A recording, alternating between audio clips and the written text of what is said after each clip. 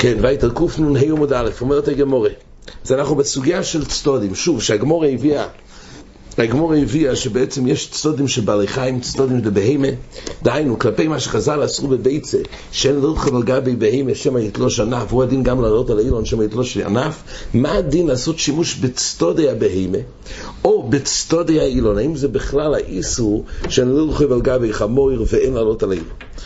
אז נחלקו בזה מה דין צדודים. לפי הבאי, אז יש הבדל.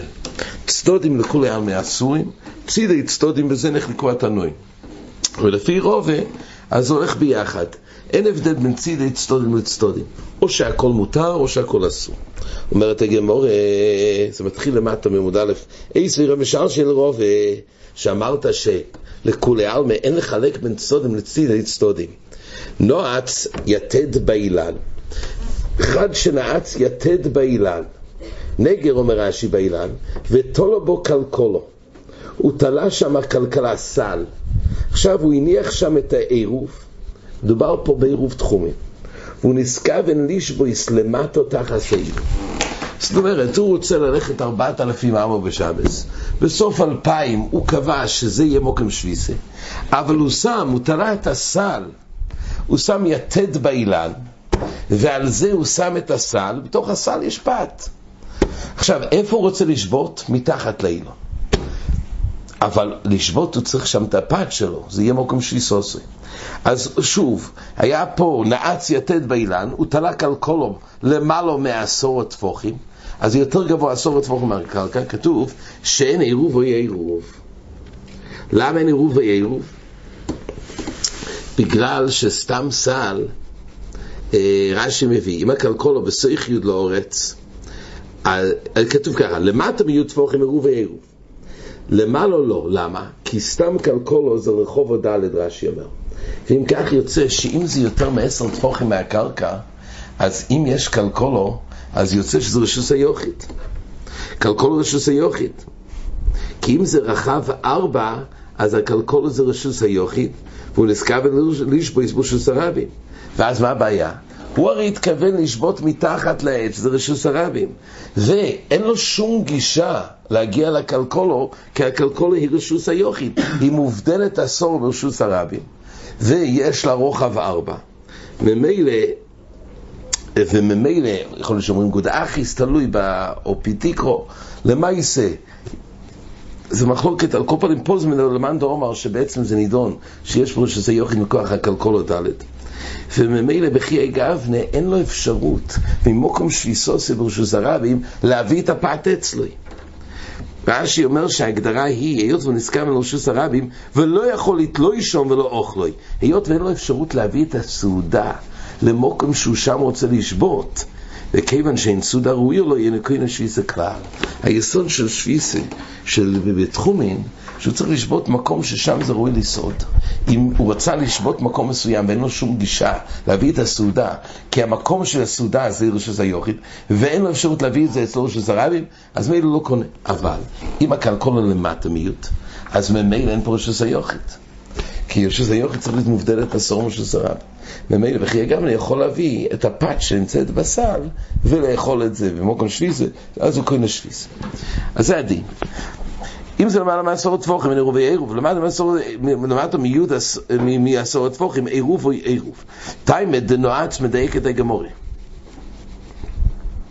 תיימד דנועץ יתד באילן. הלו נעץ, משמע דווקא כי הוא נעץ יתד באילן, אז כתוב שלמטה מ10 עירוב ועירוב.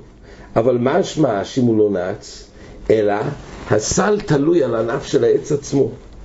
אפילו למטה מ10 טפוחים אין עירוב או עירוב. אז משמע שפחות מזה אין עירוב או עירוב.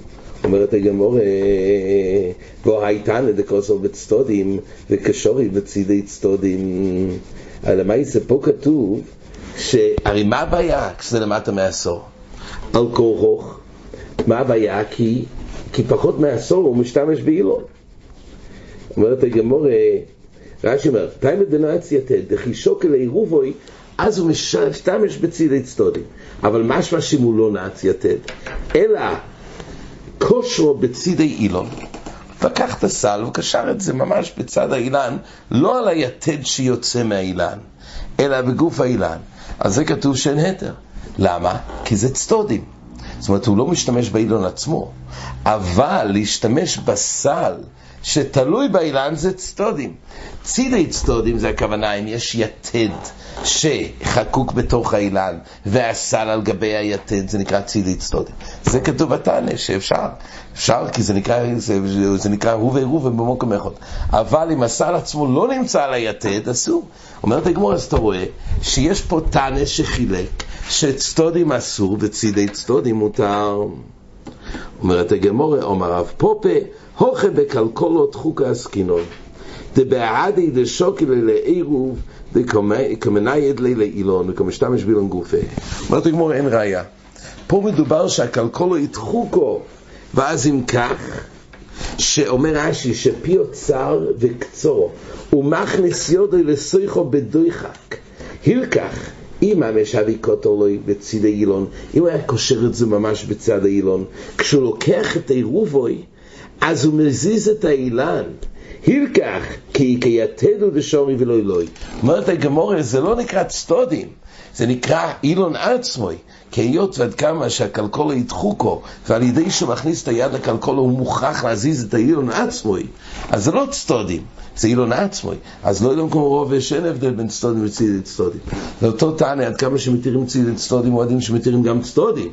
רק פה והקלקולו מדובר באופן שהוא חייב להכניס את היד בדויחק מילא, הוא מזיז את האילון עצמוי, ולכן זה אסור. אומרת הגמרא, והילכסה צדודים אסורים, צידי צדודים מותרים. אז זה בעצם האחרון של הבאי אלי. אומר רב אשי, השדם צדודים אסורים, אחרי שאמרנו שצדודים אסורים, אבל צידי צדודים מותרים, הידלגה דמד למי שלוקח סולם.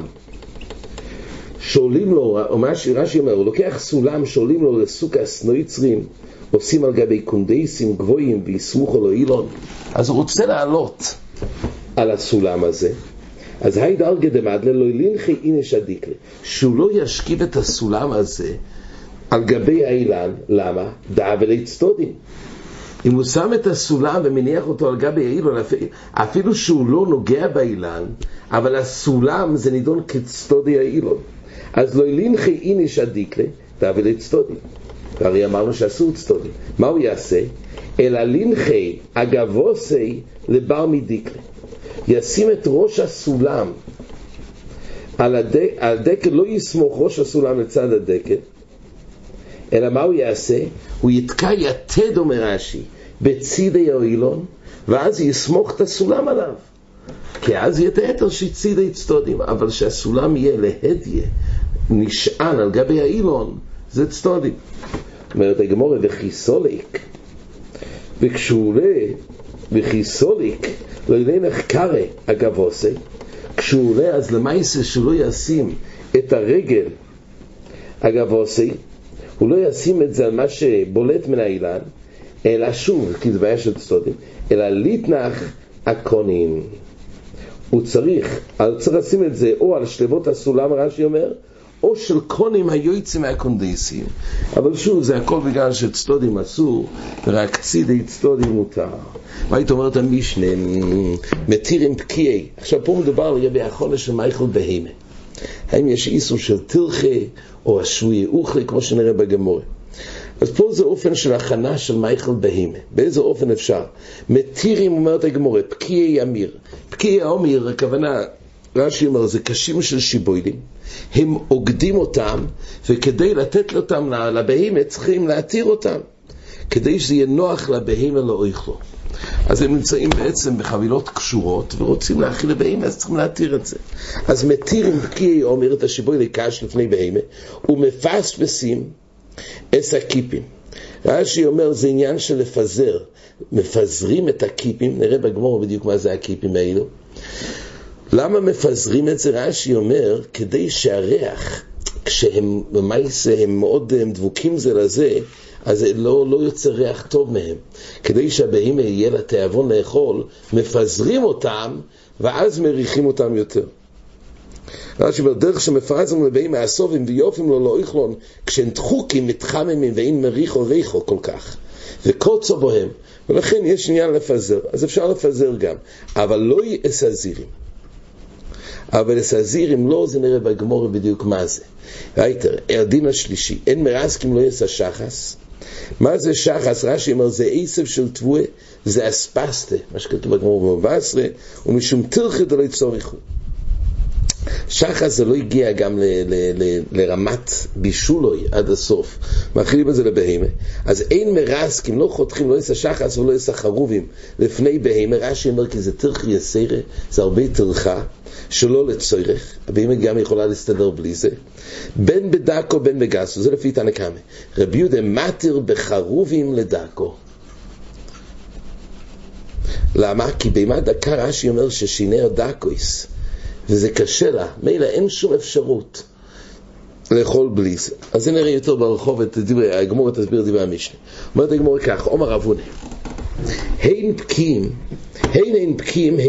אין קיפים. מה שכתוב, הרי במשנה היה כתוב מתירים פקיעי יומיר, ואחר כך כתוב מפספסים את הקיפים. אז הוא אומר, אין פקין, אין קיפים. בין פקין, בין קיפין, זה הכל נקרא קשים של שיבוילים. רק מה זה פקים ומה זה קיפים? אומרת הגמורה, פקים תרי. פקים זה חבילות שקשורות בראשי החבילה, אחד מלמעלה ואחד למטה. יש שתי קשרים שהם תופסים את כל הייחוד של השיבוילי קש הזה. קיפין תלוסה. יש 3 קשירות, יש למעלה ולמטה ובאמצע. אז ממילא אין הבדל יסודי בין פקין לקיפין, שתיהם זה אותו רעיון שהם אגודים, שיבוילים של קש. זירין זה דבר שלישי. מה זה זירין? זירין דארזי. זירין דארזי. מה זה זירין? אומר רש"י, זה ענפים לחים של ארז שמזרדים אותם, ובאוידום לחים הם רואים לבהמה.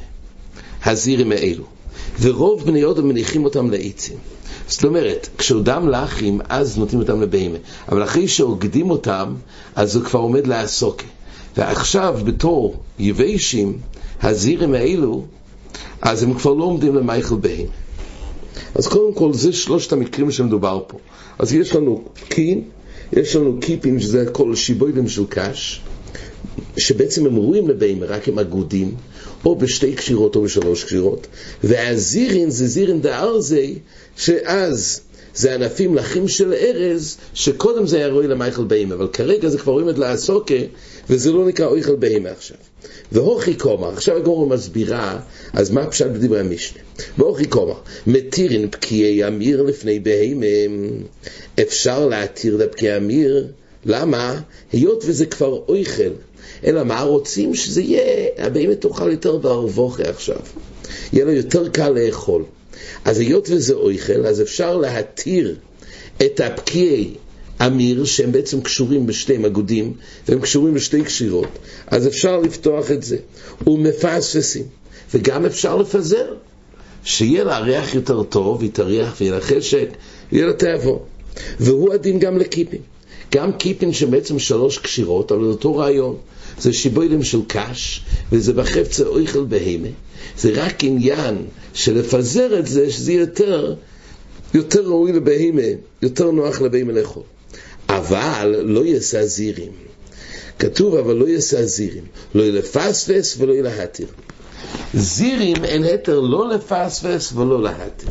למה? כי היות והזירים הם בהתחלה אומנם היו רואים לבהמה כי הם היו לחים, אבל אחרי שהם התייבשו והם עומדים לעסוקה, אז כרגע זה לא עומד למייכל בהמה. אז יוצא שזה לא אויכל. אז יוצא שעכשיו את הזירים האלו הוא יתיר את החבילה הזאת, או יפזר אותם, הוא רוצה כרגע להפוך את זה לאויכל.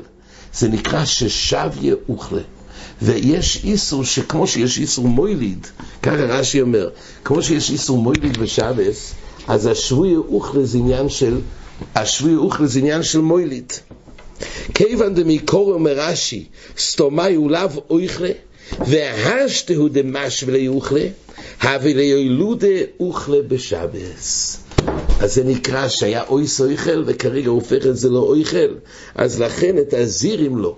אז פקיעי אומיר, וגם הקיפים שבעצם בחפץ הם אוכל בהימה, אז הוא לא שב יאוכלה, זה רק עניין להאכיל את זה בצורה נוחה יותר, זה מותר בשבס, אבל לשב יאוכלה אסור. זה רק שעכשיו הגמורה הולכת להסביר. אומרת הגמורה,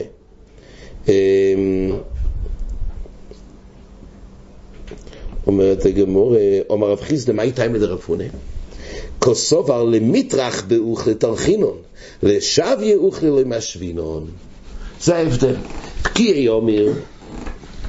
פקיעי אומר והקיפין, שבעצם זה אוכל בהימה, רק הוא בא להתיר את הקשרים או לפזר, אז זה נקרא שהוא תורח באוכל, אפשר לטרוח, אין בעיה.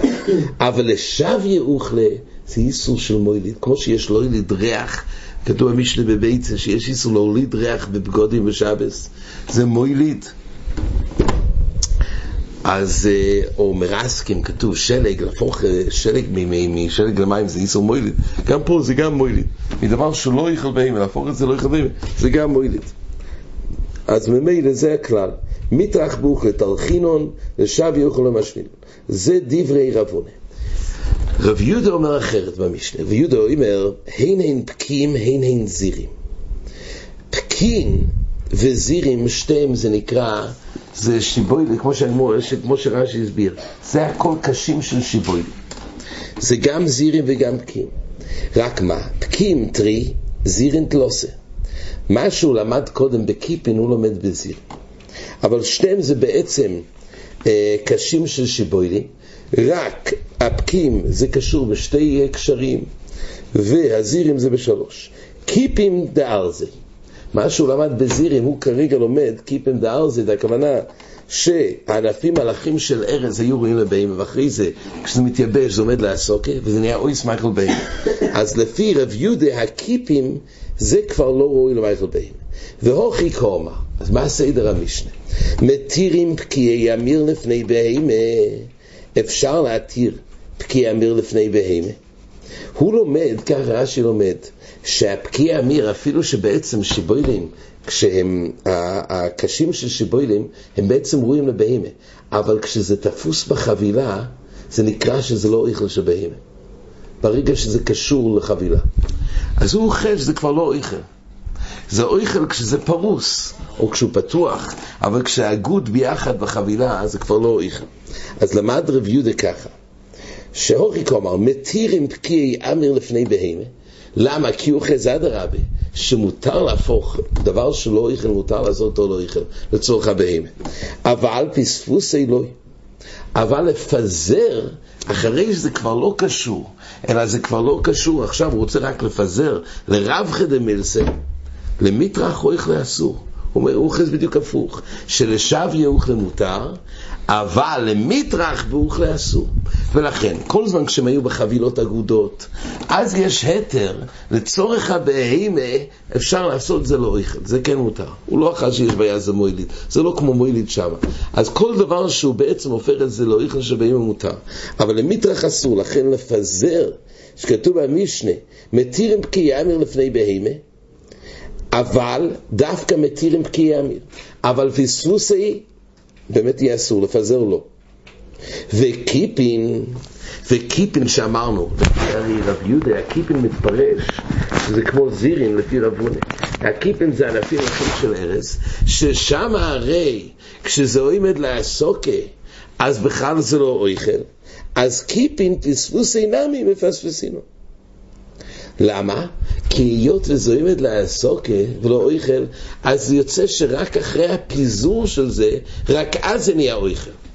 הפוך, ככל שיותר רחוק מאויכל, כי עומד לעסוקה, אז לא די בזה שזה כבר הוא יתיר את הקשירות, גם הוא צריך את הפיזור של זה, ורק אז זה רואי לבהימה.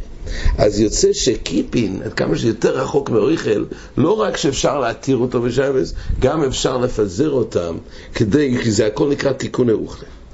אבל לא יעשה הזירים לפספס אלו להתיר. אבל הזירים שאמרנו קודם, לפספס אי אפשר, רק להתיר. אז שוב, אז יוצא, למה? אז עכשיו הגמור אומרת, אומר רוב, ומה איתה מדרב יהודה? כסובר, שב יאוכלה משבינון, מטרח ואוכלה לא יתלחינון.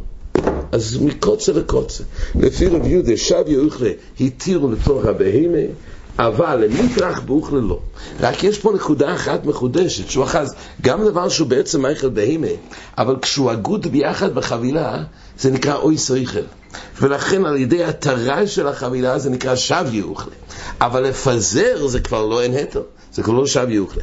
מה שאין כן באופן שזה קיפין, שאז רק על ידי גם הפתיחה של החבילה והפיזור, רק על ידי שניהם זה נקרא שב יאוכלה. אומרת הגמרא, תנן, אין מרסקים את השחס וסחרובים לפני הבהמה. כתוב במשנה שלא מרסקים את השחס וסחרובים לפני הבהמה, בין דקו בין גסו. אומרת הגמרא, מה אלא אף חרובין דומי דשחס? מה שחס דרקיחי? אף חרובין דרקיחי. אז אם כך מדובר שזה רקיחי, ועל זה כתוב שאי אפשר, אין מרסקים את השחס וסחרובים לפני בהמה, אפילו שזה רך. אלמה לא יתרחינון באוכלה וטיוף דדרבונם. הרי לכאורה פה מדובר שזה כבר אויכל. ולמה בכל אופן יש בעיה עכשיו לרסק את השחס והחרובים? הרי זה אויכל, כי יש איסור לטרוח. יש כתוב פה שיש איסור של לטרוח. הרי לפי רבונה, הרי לטרוח תמיד אפשר. שב יאוכלה אסור. בישלום הנושא היה כדי לייצר את זויכל. אבל עד כמה שזה רך וכתוב שלא יתרחינם באוכלה, אז הרי לפי רבונה אין איסור לטרוח באוכל, אסור לשב יאוכלה. כך שואלת הגמרא, אומר לך רבונה, לא, שחס דיומי דחרובין. מה חרובין דאקושי, אף שחס דאקושי. מדובר פה באמת בשחס שבאמת זה יתייבש, ואז יוצא שהסיבה שתנא מאוסר בגלל שזה שב יאוכלה, לא שזה אויכל. ברגע שזה יתייבש זה קשה, יוצא שרק על ידי הריסוק הוא הופך את זה לאויכל, ולכן זה בכלל איסור ששב יאוכלה. אומרת הגמרא, איך משכח השחס שאי אפשר לאכול את זה בלי הריסוק? אומרת הגמרא, באילי זוטרי. אז רש"י אומר, בירים קטנים, בחמורים קטנים, שגם השחס כושר להם, וצריכה ריסוק לשב יאוכלה. אז הכלל הוא נורמו, לפי רבונה, למטרח אוכלה תמיד מותר, לשב יאוכלה אסור, וצריך לראות מה האופנים שזה נקרא שב יאוכלה. אומרת הגמרא, תשמע, רבי יהודה מתיר, כתוב הרי שרבי יהודה מתיר, בספר של המשנה כתוב, רבי יהודה מתיר בחרובין לדקו. אז רבי יהודה כתוב שהוא מתיר את החרובין, הוא מתיר לרסק לבהמה דקו. לדקו אין, לגסו לא. אז מדויק שלדקו יש היתר לרסק, כי לא יכולה לאכול בלי זה. אבל לגסו לא. אומרת הגמרא כך, אי אמריס בישלום מתנא קמא סובר, מטרח באוכלה, לא יתרחינון, שב ימשבינון. בישלום מתנא קמא סובר, כמו שרבי יהודה הסביר קודם, שהכוונה לא ילום באמת אסור לטרוח באוכל, אבל מותר לייצר אוכל. עד רבה, שב יאוכל זה סיבס היתר, לא סיבס איסור. אז היינו דקומר, ולכן לפי תנא קמא כתוב שאי אפשר לרסק לא את השחס ולא החרוב. למה? כי אתה בעצם הופך את זה לאוכל. לא, אז הפוך, לפי תנא קמא בגלל, אפילו שזה אוכל קודם, אבל אסור לטרוח, אז אתה בא לרסק בשביל הבהמה את השחס והחרובים לא טורחים. אז זה עולה לפי רב יהודה, זה מובן. ועל זה אומר רב יהודה שהוא חולק על תנא קמא ואומר שהחרובים לדקה נמי שב יאוכלו. רב יהודה בא להתיר ואומר, אתם תנא קמא אמרת שאסור, למה? כי זה כבר אוכל ולכן אין היתר כדי מטרח באוכלה אסור. אני אומר שלדקו זה לא אוכל ולכן מותר לרסק, כי שב יאוכלה מותר. אז מובן המחלוקס, מה שרבי יהודה בא ומוסיף על תנא קמא, ורבי יהודה בא והתיר בדקו, מהייתיים למה?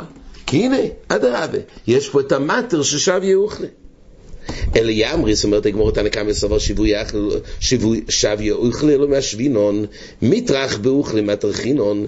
אם אתה סובר לפי רב הונא הרי מתפרש שתנא קמא סובר ששב יאוכלה באמת אף פעם לא משבין, ומטרח באוכלה תמיד אפשר לטרוח. אז איך מתפרש דברי רבי יהודה עכשיו? כתוב שרבי יהודה מתיר בחרובים לדקו. עכשיו, איך מתפרש רבי יהודה סובר שמתיר? איך רבי יהודה מתיר בחרובים לדקו?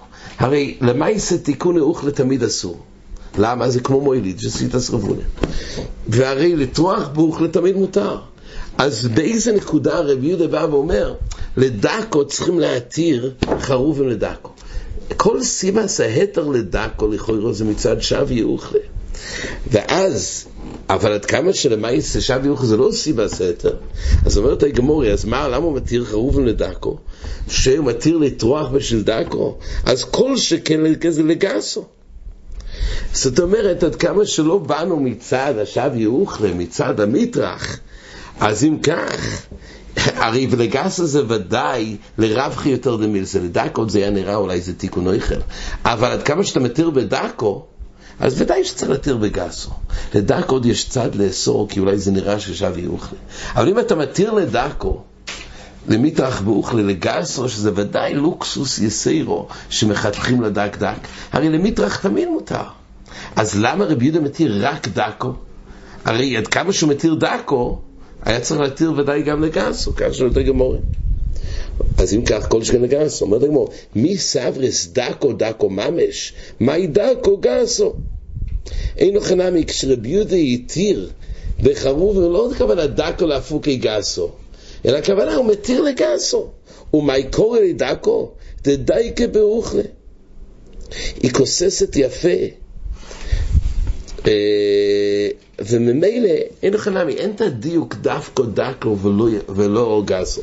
כי הרי לפי רב הונא, עד כמה שהתרנו בדקו, רבי יהודה יתיר, והוא אין לו בעיה, כי זה הרי מטרח באוכלה, אז כל שכן לגסו יהיה נותר, זה מטרח באוכלה, זה לא תיקון אוכל. אומרת הגמור, אין חנמי, כוון אז רבי יהודה להתיר גם לגסו.